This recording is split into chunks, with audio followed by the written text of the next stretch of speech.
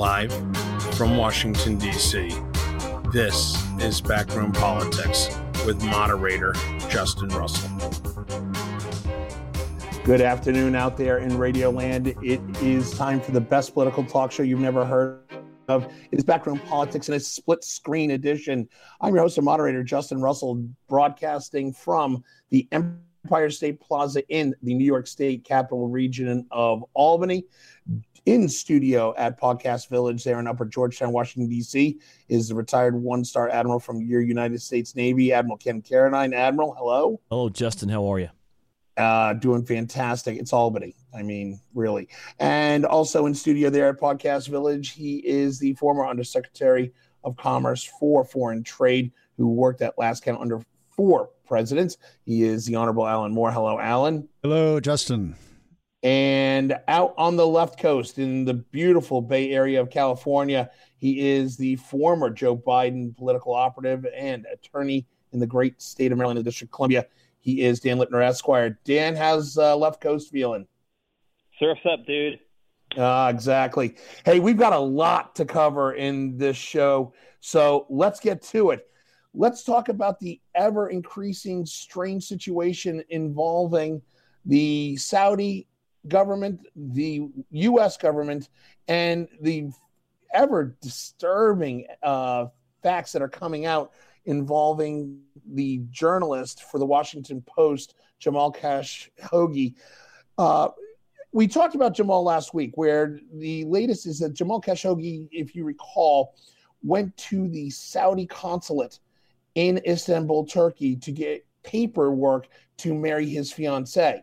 Videos outside of the Saudi consulate see the journalist walking in. However, he does not walk out and has been missing and has had no contact with anybody for 2 weeks. The White House is not speculating on what has happened to Mr. Khashoggi, and it seems that they are brushing aside any sort of possibility that foul play might be involved. In an interview with Leslie Stahl on 60 Minutes over the weekend, the president pretty much did not come up with a firm message or a firm stance involving this situation, even though Republicans on the Hill are calling for strong actions should it be discovered that Khashoggi is in fact either deceased or is being held against his will. This is a very, very difficult situation, obviously, for people in the Washington media circles. It is an increasing point of pressure at the White House. Alan Moore, when looking at this situation, first of all, how does the White House not have a firm grasp of what exactly the serious nature of a missing U.S. journalist is? It seems like that either Trump's in denial or there may be other factors involved with his response involving the Saudis. Well, so let's differentiate between the White House and the president. Just because the president takes a particular approach, which continues, we must acknowledge, to evolve in a good direction, right? Which would be hard to make it evolve in a wrong direction, given how off-centered he was at the beginning. But that doesn't mean that there aren't other people in the White House and in the administration who have a pretty firm grasp and are paying attention with great care, not only to what the State Department is saying, what the intelligence agencies are saying, what the Turks are saying, and what, for that matter, people on the Hill are saying. So now I want to just jump in real quick. Slowly getting there. Now I do want to jump in, Alan, and do mention the fact that as of this morning, another development in this situation was Secretary of State Mike Pompeo is in Saudi Arabia, in Riyadh right now, meeting with the Saudi leadership, which we believe includes the Saudi King Salman. And I want to go to you on this one, Alan. The key figure in all this that everybody's kind of looking at is the Saudi Prince bin Salman, who in fact is the king's son-in-law. Alan, I want to follow up with that is because with him becoming a focal point, what do we know about the Saudi crown prince?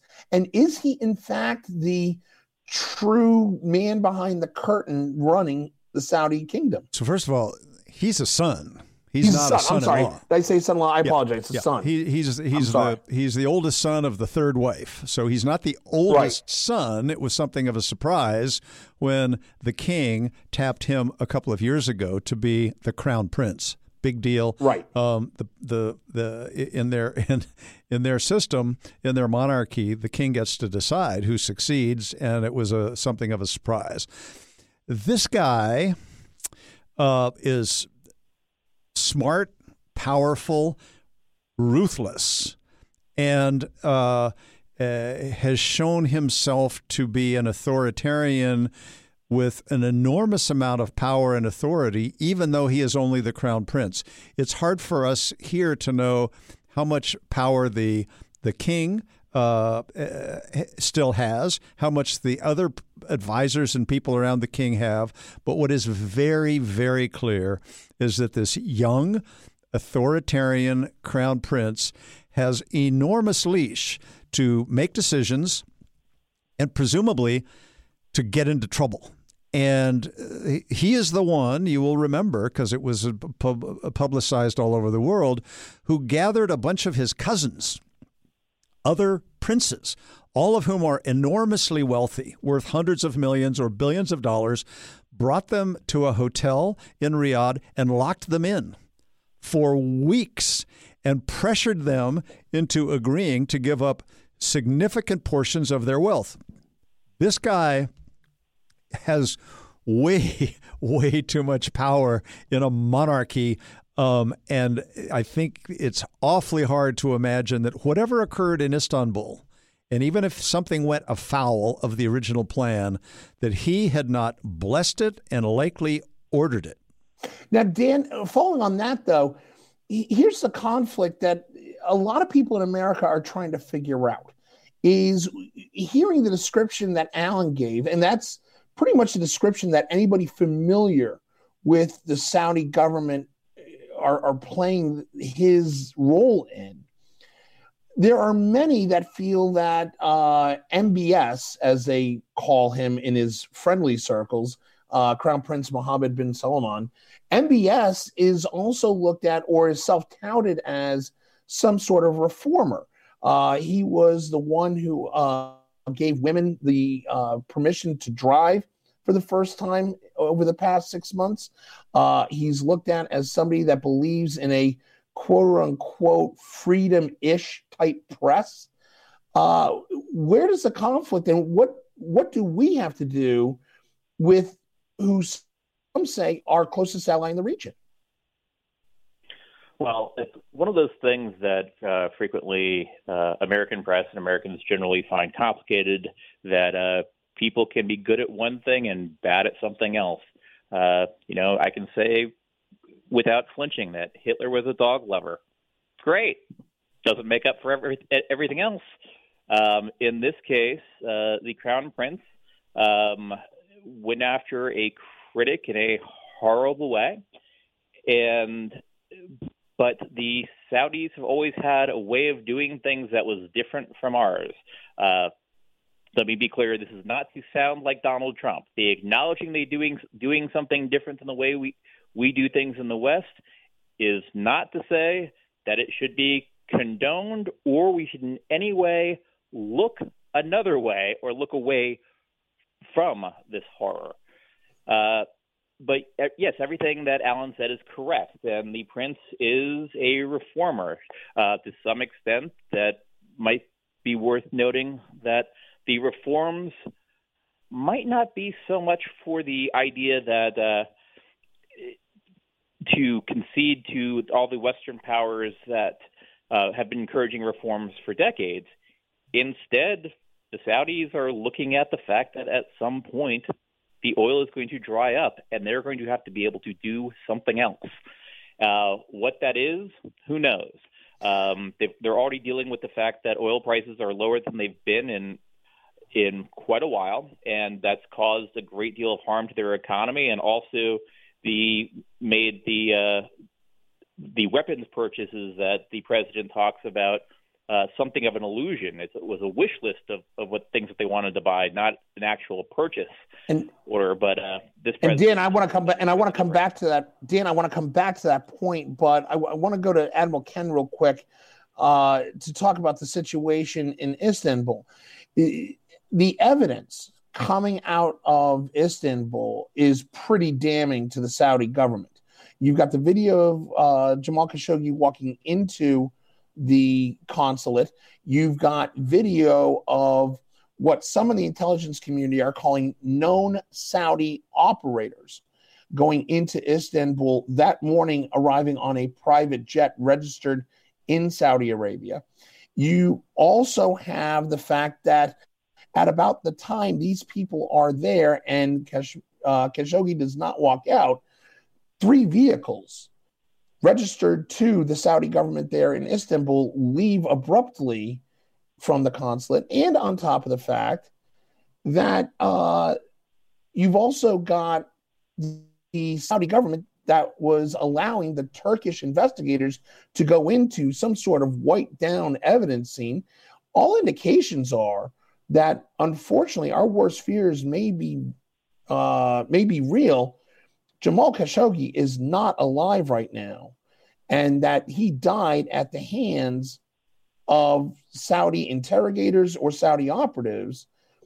Even though the Saudi government's talking about coming up with some sort of statement, this does not help the situation between Washington and Riyadh. Well, the evolving story as of about 3:30 Eastern time this afternoon, and this was carried on MSNBC, CNN, and even touched on at Fox News, is that he was taken in, interrogated, and they, quote, accidentally killed him in the process.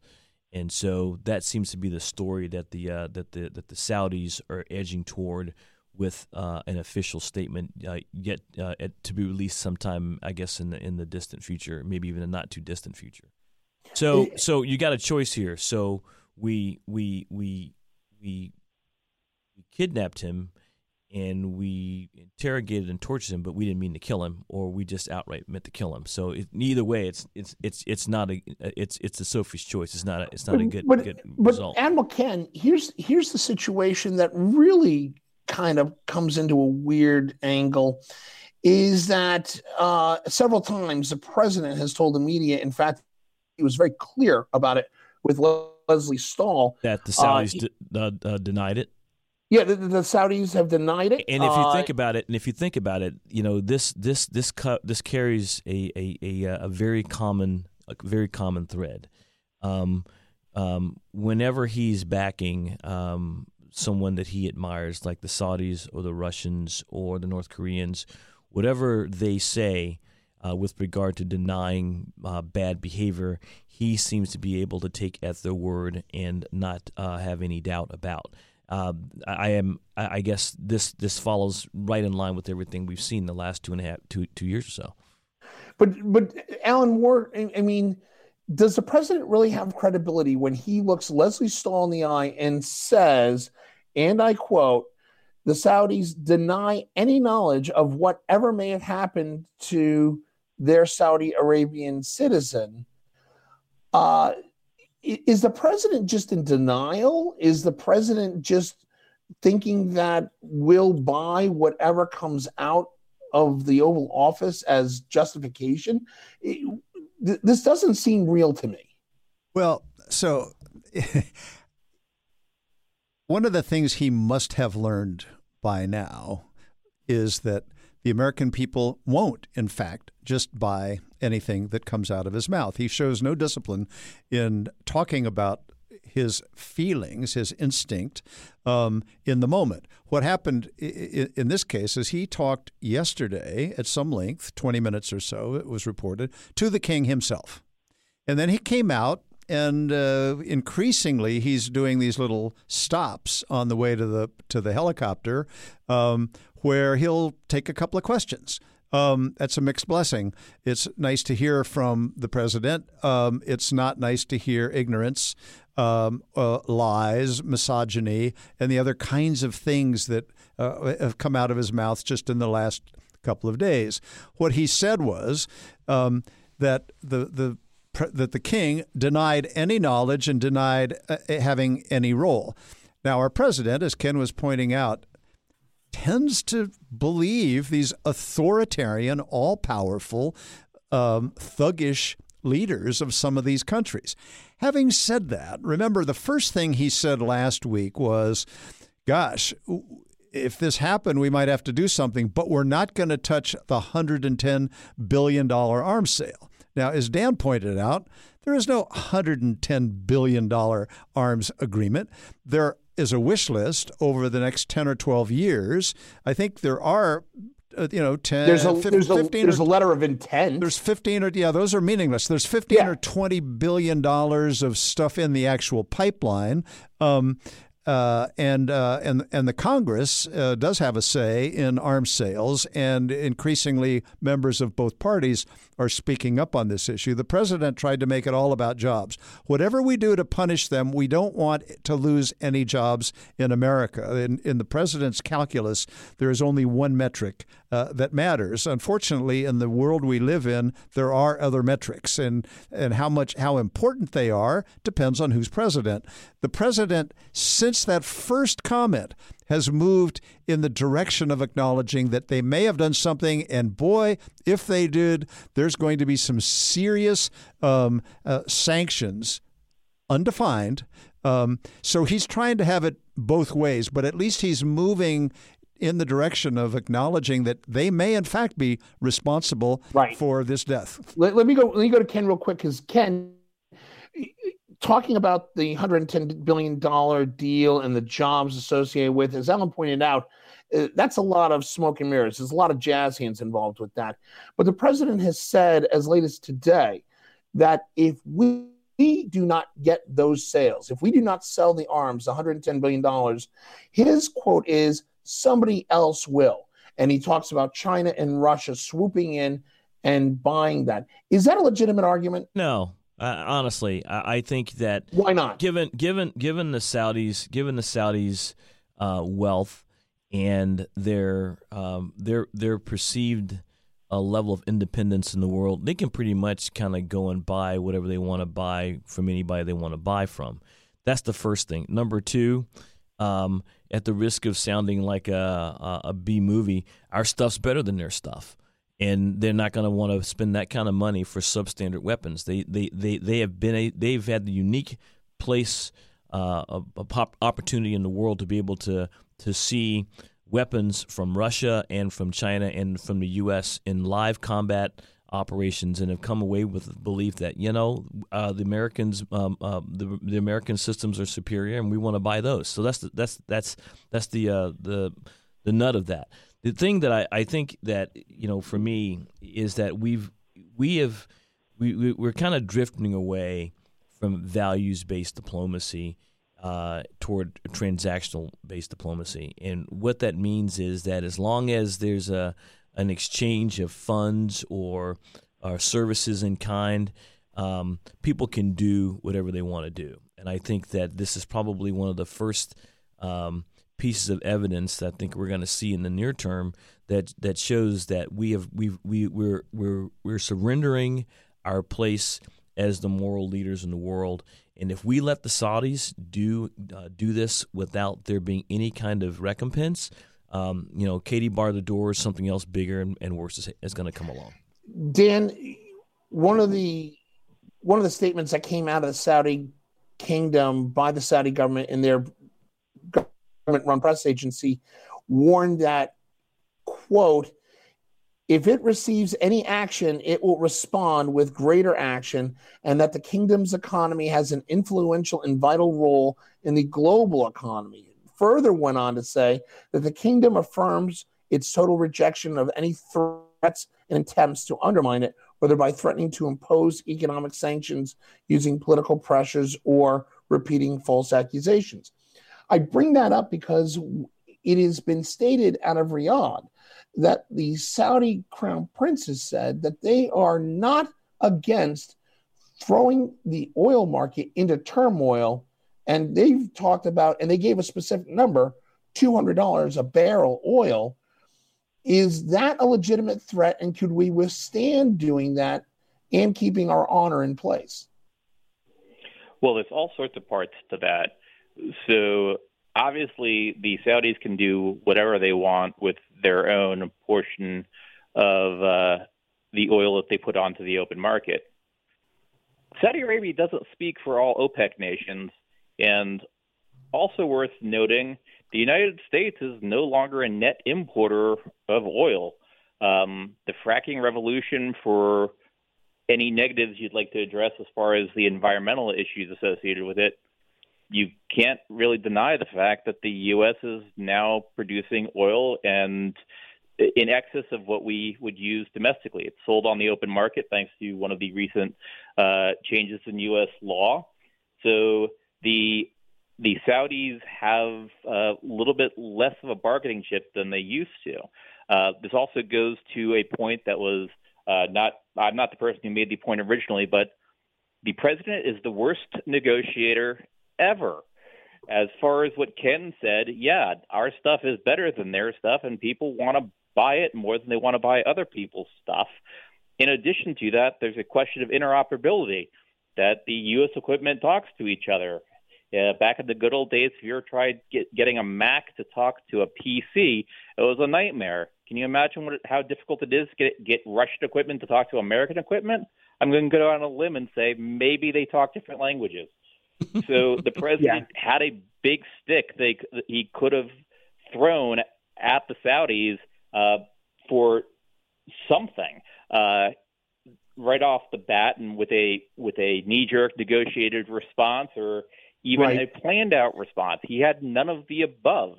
Right. So he gave away his biggest bargaining chip out of the gate, and for what? That's to be seen.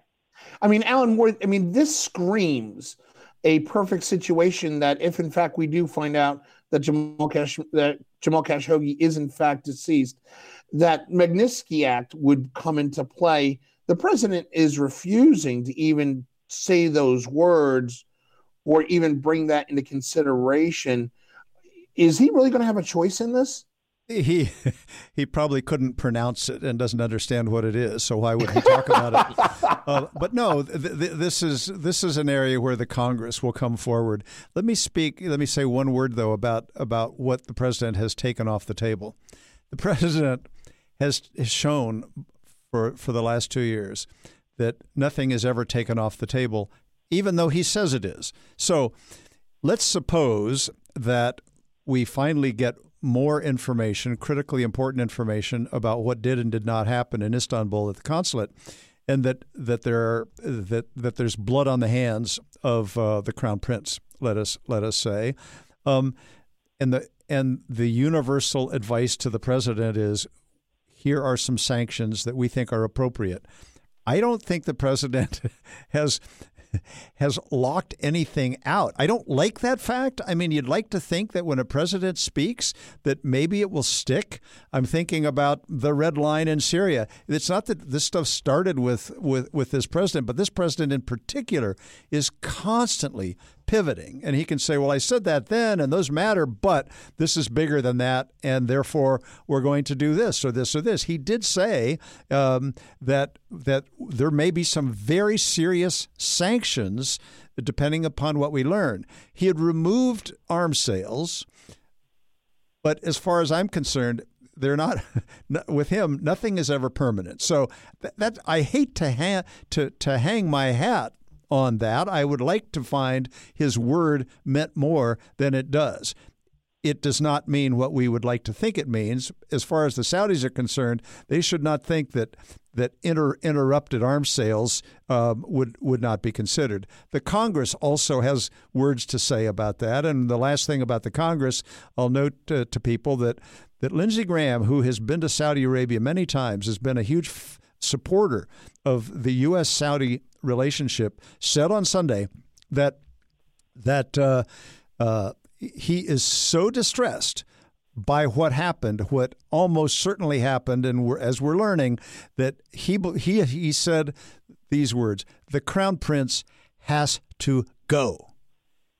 We cannot work with this kind of an authoritarian exerting this kind of power and authority.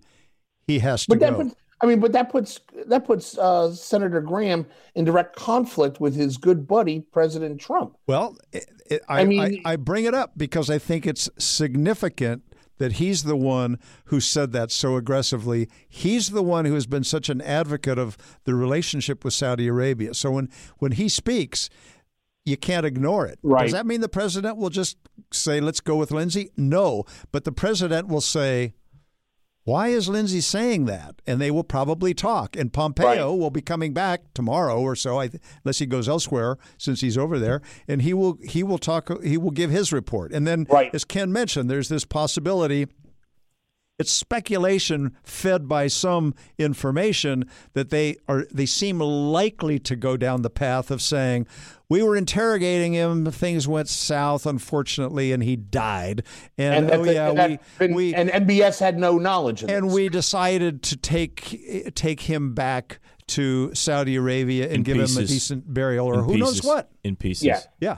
We don't know. Real quickly, around the horn, Admiral Ken, so does the Saudi royal family or does the Saudi government admit any wrongdoing in this? Yes or no?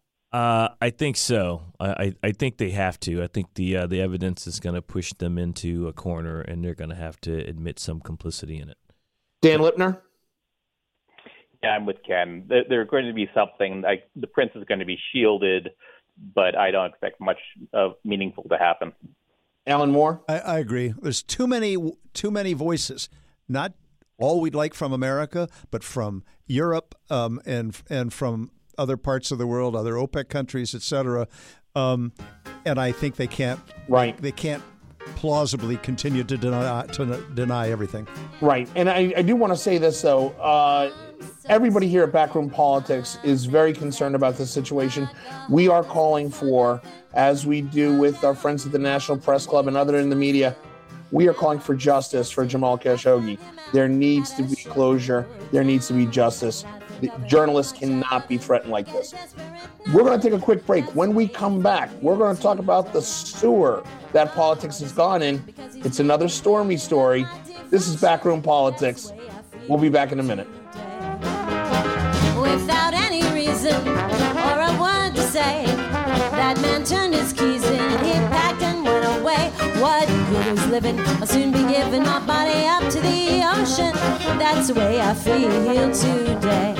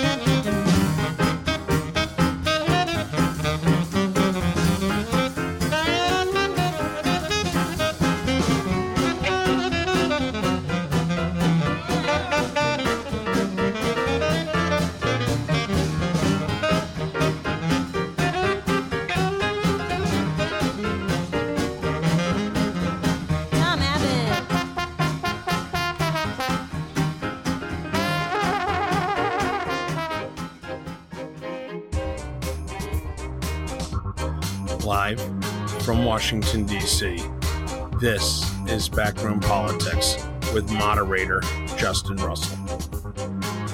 And we're back for segment 2 of the best political talk show you've never heard of. I am your host, moderator Justin Russell, in the capital of the Empire State, Albany, New York. On the left coast is Dan Lipner in the Bay Area of California. And, of course, holding down the fort in studio there at Podcast Village is Admiral Ken Carradine and Alan Moore. This is Backroom Politics, powered by KF Media. We want to talk a little bit about the breaking news that happened late yesterday. For those who don't know, because this gets more and more bizarre, Stormy Daniels, you remember Stormy Daniels, the adult film star who had a quote-unquote alleged affair with the president some time ago. Oh, Stormy. Stormy. Her defamation suit was dropped and dismissed by a federal judge. It is a very, very odd situation. Now, for those who don't remember, Daniels argued that Trump's tweet posted back in April that said, quote unquote, attacks the veracity of her account of the alleged incident that happened between her and the president. However, because it charged her with committing a serious crime, District Judge James Otero wrote that the court agrees with Mr. Trump's argument because the tweet in question constitutes rhetorical hyperbole normally associated with politics and public discourse in the United States. The First Amendment protects this type of rhetorical statement. There's so many things wrong with this. Number one, Dan Lipner. How big of a victory is this legally for the president?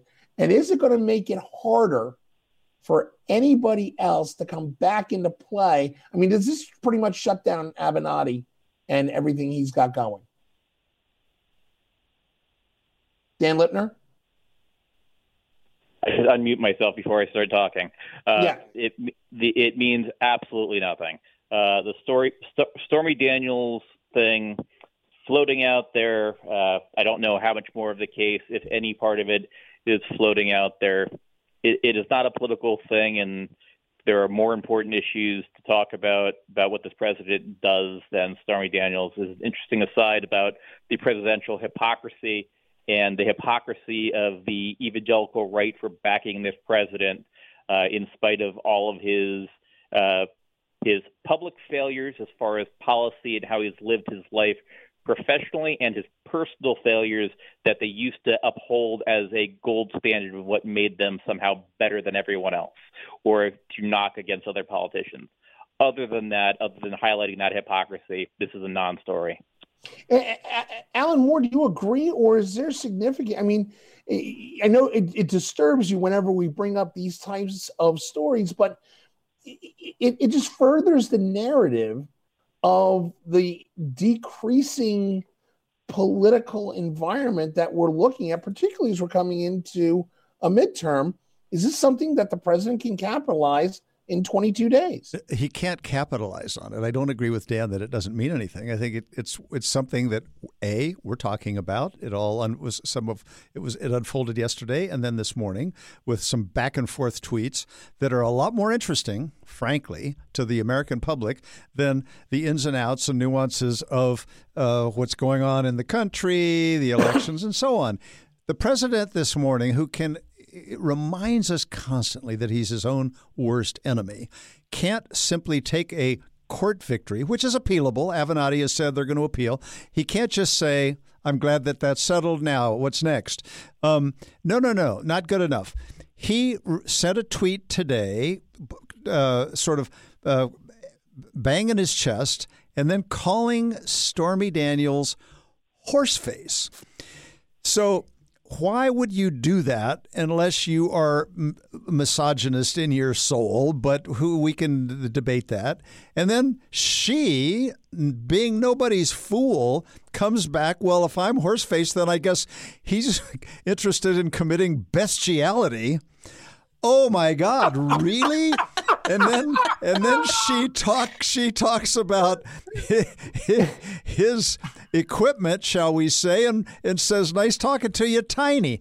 This is the discourse that we have out there. Does it mean anything? It shouldn't, but it shouldn't occur in the first place. So we're talking about it. The country's reading about it, and our president, at a time that he's trying to help congressional candidates in November, when gender issues, treatment of women matter. They're in the forefront of what's on people's minds, and he is calling a woman horseface. Horseface. Which, by the way, do not Google that.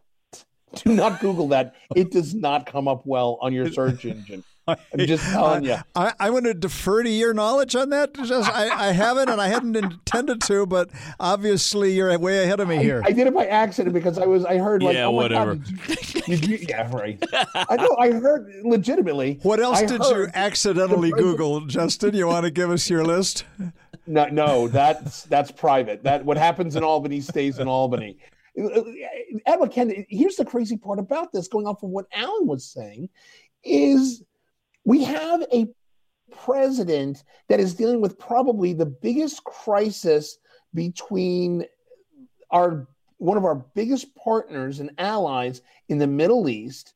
He's dealing with domestic situations, including the response and recovery for an awful storm in Hurricane Michael. And this is how the president spends his time. Is this just more meat to the rabid base that he's grabbing, or does this somehow help him and the candidates that follow him? I think it's probably more the former than the latter. I think that this is how he feels he needs to spend his time. But I think outside of that, I think it's just one more piece of evidence to show what kind of a person he really is. Inside. But this is insane. Well, I won't use the I word in its clinical sense about the president.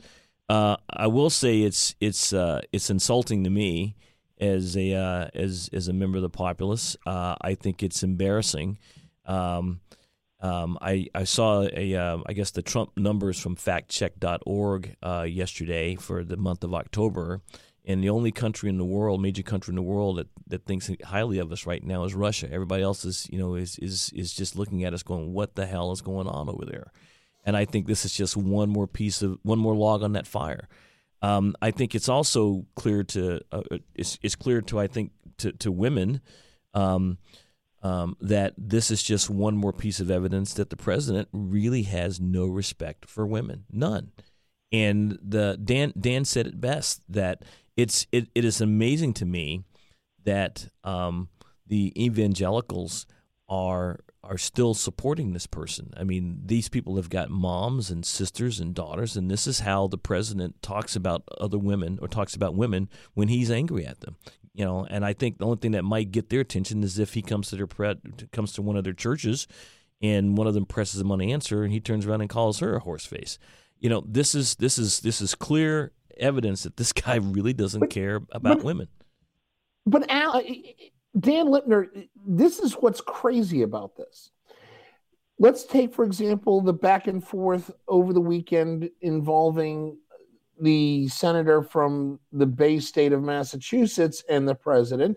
Over the weekend, the senator released her DNA results that shows, in fact, she does have American Indian genetics in her DNA. At the same time, the president comes back and says, I don't care. She plays into it by saying, hey, aren't you going to give $1 million? I mean, I'm paraphrasing. You got to give $1 million. And the president says, I don't owe her anything. There's this back and forth between a seated senator from Massachusetts and the president of the United States. And she's talking about, do you need a doctor? How has this become our political environment? And why do the Democrats keep playing into this? This plays right into Trump's hands. Well, a couple things. One, let's first start with the $1 million. The $1 million is the president offered $1 million to a charity of Senator Warren's choosing if she took a DNA test that proved she had Native American ancestry. Here's a breaking news item. I might be the first to report it. This president doesn't keep his word. I know, just stop the presses on that one. But isn't that disturbing? Shouldn't we, as an American electorate, immediately electorate, backtracked on it, and the Elizabeth Warren released it. It seems credible, but that's not the bigger issue. Again, this is the people who back the president and his nonsense. It took about 20 minutes before apparently the Cherokee Nation came out and said, this doesn't count for tribal citizenship to get your BIA card, blah, blah, blah, blah, blah, blah. And the narrative immediately changed, and from some of my conservative friends immediately started saying, see, this doesn't prove anything. She can't be a tribal citizen. That was never the question. But once you get an answer you don't like, suddenly the question is a different question. So the people who continue to back this president and who were calling the Senator Warren Pocahontas, which is offensive on its face, those folks have no shame. I don't know how possibly to engage in a conversation with that portion of the electorate that have no shame. The misogynistic comments from the president that we were talking about before to the racist comments from this president. How do you engage with people that have no shame and do not care less about facts? Wait, Dan. Senator Warren is playing into it. It seems like you're putting all the onus on POTUS. Shouldn't the expectation that a senior senator be the one to take the higher road? It seemingly she didn't take a terribly low road by contrast with the president. I mean, I'm not saying this is necessarily statesmanship, but compared to what this president's doing, it doesn't take much to take the high road. You just have to not go digging around in the sewers when you're on the high road. Great, Admiral Ken. So my grandmother, if she were still living, was one of those evangelicals, and she definitely would not have approved of this behavior. But she was often heard to say, if you get in a pig with muds, you're going to lose the pig because the pig likes it, and you're just going to get dirty. I want to take everybody back to the run-up to the Republican nomination when Marco Rubio tried to get into a knife fight by doing the same kind of, boyhood playground dozens game with Donald Trump talking about his hand size and what that inferred or what that implied. And so, again, this president thrives on this kind of fight, and he's good at it. Why he's good at it really doesn't matter, but the fact of the matter is you can't a reasonable, intelligent, mature person can't get into this kind of fight with this president and win without coming away smeared. And so I think to the point you're trying to make here, Justin, yeah, the president has shown a propensity to make up his mind about things and completely ignore facts to the contrary, like the Russians interfering in our election and taking the word of the Russians over our own intelligence staff is just as bad and falls in the same light as him making up his mind that Elizabeth Warren had no Native American heritage, and when she produces evidence to the contrary, he's going to ignore it and stay on message. So you can't fight that, and I think the Democrats really need to find a way, especially if he runs for re-election, to be able to get in the ring, and when he starts behaving like a child, treat him like a child, and ignore him. Talk about what's substantive and what's important. Yeah, but Alan Moore, it seems like every time we have an expectation that the president will start acting presidential, it turns out to be more of a sideshow. It becomes more of a reality TV series. This past week, the president invited Kim Kardashian and Kanye West to the White House, along with former NFL All-Star and Hall of Famer Jim Brown. But he invited Kim Kardashian and Kanye West to talk about criminal justice reform. What does a Kardashian and Kanye know about criminal justice reform? And then we'll talk about the 10-minute rant. But am I missing something? I would expect police chiefs, academics, people who actually are in the street doing criminal justice. This was not about digging into criminal justice reform. The president could invite anybody on any subject, and he wouldn't really be listening. He would be talking. It didn't bother me that he wanted to invite a famous, well-known, popular in some ways, African-American entertainer to come and have a highly visible lunch. I didn't realize that Kim was invited. I don't think she was there, but it doesn't matter. And brought Jim Brown, who's been laboring in these vineyards for a while of criminal justice reform. Right. And it's possible that Kanye he's probably done more work than we realize. What was Wait, what? Which means What? more than nothing. And so there are a couple of other people around the table. Jared Kushner's sitting there. What was bizarre about it, because they were here for lunch, was that they fill the room with cameras and reporters and let Kanye go off on this crazy, disjointed rant that made no sense, that even the president is nodding. And when finally Kanye stops after 10 full minutes, sort of says, wow, that was something. Yeah, we don't know what it was. It wasn't what it was supposed to be. And I'm sure the president, who doesn't like to give up the floor for as long as 10 minutes, is thinking, wow, why did I ever do that? But here's a well-known African-American entertainer who embraces the president, wears his Make America Great hat throughout the time. The president does like that. What the president doesn't like, in retrospect, I'm sure, is turning the floor and all of this media for 10 straight minutes over to his obscenity-laced stream of consciousness nonsense. It was just bizarre. First of all, for those who cannot see, hold on. Kanye's done that many, many times. Jimmy Kimmel has the best line referring to Kanye. He is the craziest person you will ever hear speak that has an income higher than $50,000 a year.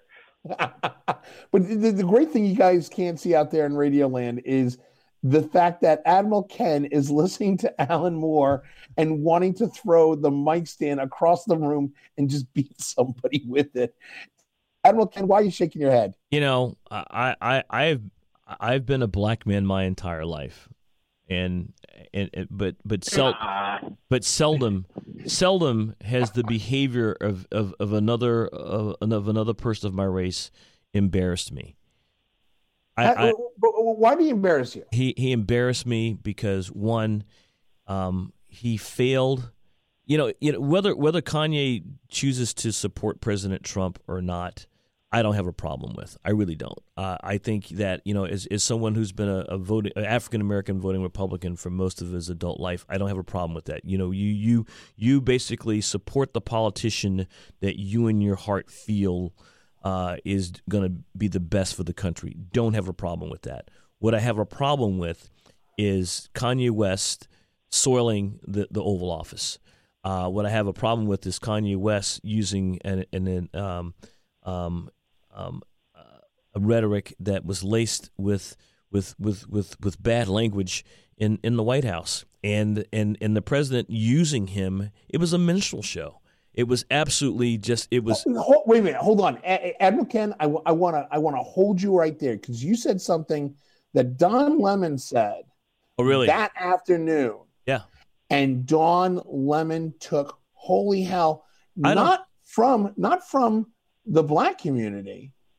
He took holy hell from Republicans. I know that. You know what? I shared a golf cart with one of my neighbors over the weekend, and he's a white American Republican down in Florida, and he happened to think that Kanye was great. And I said, and I basically disabused him of that notion right there on the golf cart. And at that point, decided to kick his butt on the rest of the game and put 5 pars on my card. So wait, can you expand on what on earth could he have thought was great about Kanye? You know what, Dan? I didn't give him more than 2 seconds after he said that. I rolled in, and I can't repeat what I said to this guy on the phone, but let me assure you that Sailor Ken was very present on the golf course. Okay, but that same person would not have used that kind of language in the Oval Office. Absolutely not.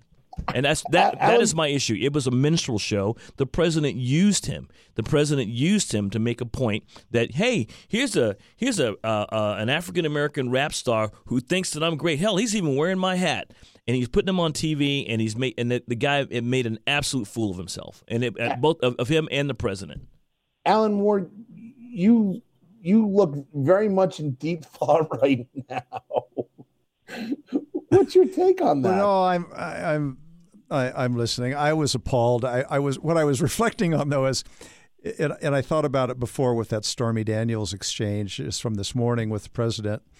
What do the people on Saturday Night Live do with this presidency? Because what you like to do is take crazy stuff and exaggerate it. But what we're getting used to now is stuff you can't exaggerate because it's so crazy out there. The skit they did about Kanye wasn't that funny because the whole thing was so nuts, so wrong, so inappropriate that you couldn't exaggerate it. It wasn't a piece of exaggerated life. And I'm thinking that this weekend, when they try to figure out how to do the exchange between Stormy Daniels and the president and about the size of somebody's genitalia and horse faces and bestiality, it's like, where do you go? How do you make fun of it? It's just tragic and sad. So the folks at Saturday Night Live probably tipped the president, even gave the president the idea to bring Kanye on, because about a week and a half, 2 weeks ago, after the show ended, Kanye basically had like almost 10 minutes where he took over the microphone and tried to do a Trump pep rally. Yeah, you're right. I mean, so I'm pretty sure someone told the Oval Office about it, and they jumped all over it. But to your point, what do they do with it? They don't have to do anything. All they got to do is just put a little bit of spin on it, and the rest of America basically takes this as entertainment, and it's not. It's scary. Yeah, but here's my concern, and I want everybody around the table to contemplate this: is there any possibility that we could recover from this state of just, late night political discourse to getting back to real civil dialogue? Can we go back to those days, or are we too far down the drain? Alan Moore. Well, there was much made in the last week or so about some comments that some senior, reasonably well-respected, at least in some circles, Democrats have made. Eric Holder, former Attorney General, said to a private group, and it was recorded and published, that, hey, Michelle Obama once said, they go low, we go high. No, I say they go low and we kick them. And then later, he had to come and explain, well, he didn't mean it literally. And then on the heels of that, we have Hillary Clinton, the Democratic candidate that Donald Trump beat, saying the time for civility is over. When they're trying to destroy everything we care about in this country, we have to stop being civil. Now, this is an environment where you've got the Antifa, the anti-fascist groups out there getting increasingly violent. When you have a congresswoman, a Democratic congresswoman, saying you need to interfere with people who you disagree with in their lives, chase them down, go to their houses, interfere with restaurants. This civility stuff, which has been on the decline, let us acknowledge this. Donald Trump, he didn't create this. He just took it to new extremes and showed that you can make it work for you. He wrote it. Let me be clear. Let me be clear about one thing. Is we started this radio show now 8 years ago. And we started it with the fact that, we wanted to bring civility and civil discourse back to Washington. In a million years, sitting around the table with Bob Hines and Congressman Al Swift, did I ever imagine that we would be talking about bestiality, horseface, tweets, and Kanye crazy on this show. But this is what politics has become. We're losing ground. Can I take this to a serious turn here for a second? Sure. So the history of civil disobedience in this country is a long one. It's taken many different forms.